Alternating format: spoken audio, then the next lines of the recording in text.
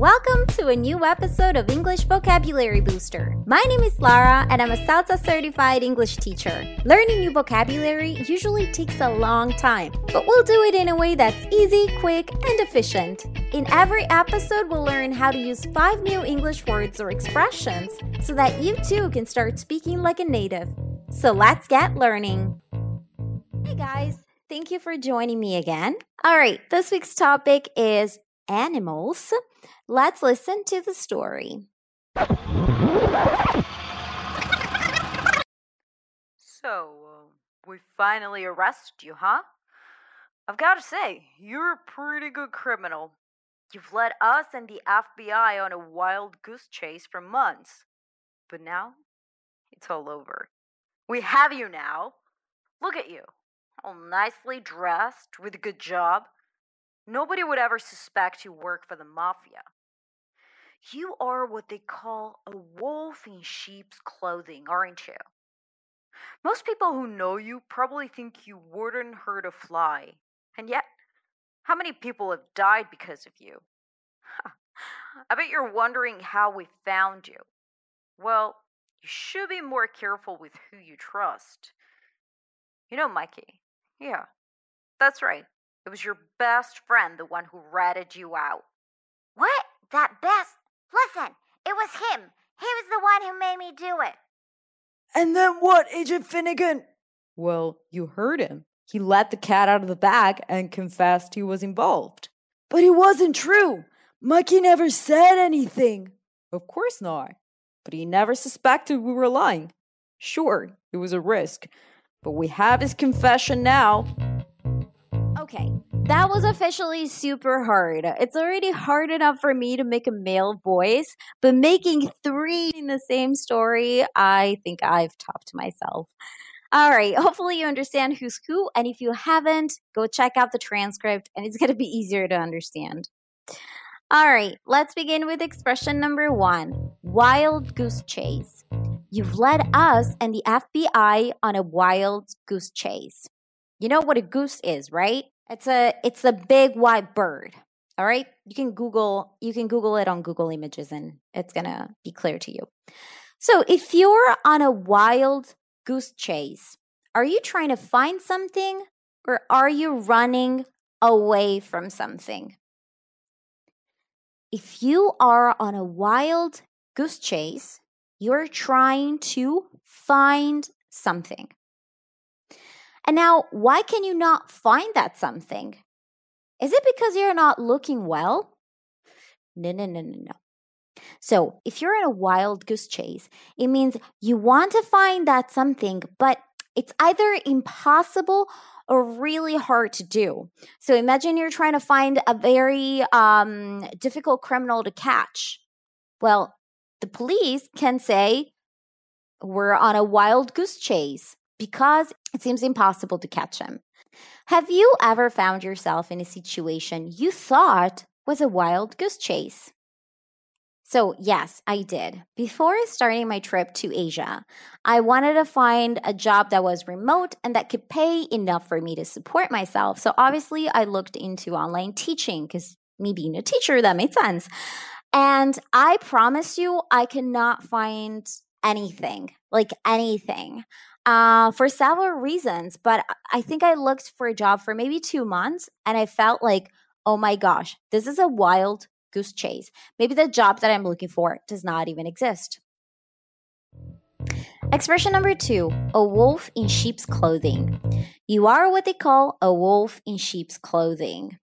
I think this is easier to understand. If a person is a wolf in sheep's clothing, do they look friendly or not? Well, they're in sheep's clothing, so yes, they do look friendly. But how are they really, character-wise, personality-wise? Well, they're not very good. This is why we call them a wolf. Can you think of someone you know who you think is a wolf in sheep's clothing? Yes, unfortunately. So I gotta say, this is usually a term that's used when talking about teachers. And actually, I used to have a teacher when I was younger. I was 7, 8 years old. I just changed schools because my mom thought it was better for me to change schools. And she found this teacher that she loved. Well, it turned out she was a wolf in sheep's clothing. She seemed really nice and like really friendly, but with us kids, I swear to God, I'm like still traumatized. She didn't do anything like physical or anything, but just the emotional, like she wasn't a very mentally healthy person. I would say she was a wolf in sheep's clothing, unfortunately. Expression number 3, wouldn't hurt a fly. Most people who know you probably think you wouldn't hurt a fly. If you say someone wouldn't hurt a fly, do you think that someone is dangerous or not? Well, no, of course not. They wouldn't hurt a fly, not even a bug, not even a little insect. So no, they're not dangerous, or at least you think so. Can you use that expression even for people who kill flies? Yes, you can say that. If you say, oh, he wouldn't hurt a fly, it doesn't mean that in his life or in her life, that person has never killed a fly. Can you think of someone you know who you think wouldn't hurt a fly? Definitely. Without a doubt, that's my sister. She is one of the sweetest people in the world. She's always trying to make sure everybody's fine. She doesn't want to hurt anybody. And I could honestly say that my sister is one of those people that wouldn't hurt a fly. Expression number 4, rat someone out. It was your best friend, the one who ratted you out. If someone rats you out, are they being loyal to you or disloyal to you? If they've ratted you out, they're being disloyal to you. And how are they being disloyal? By doing something or saying something. If you rat someone out, you're being disloyal to them by saying something.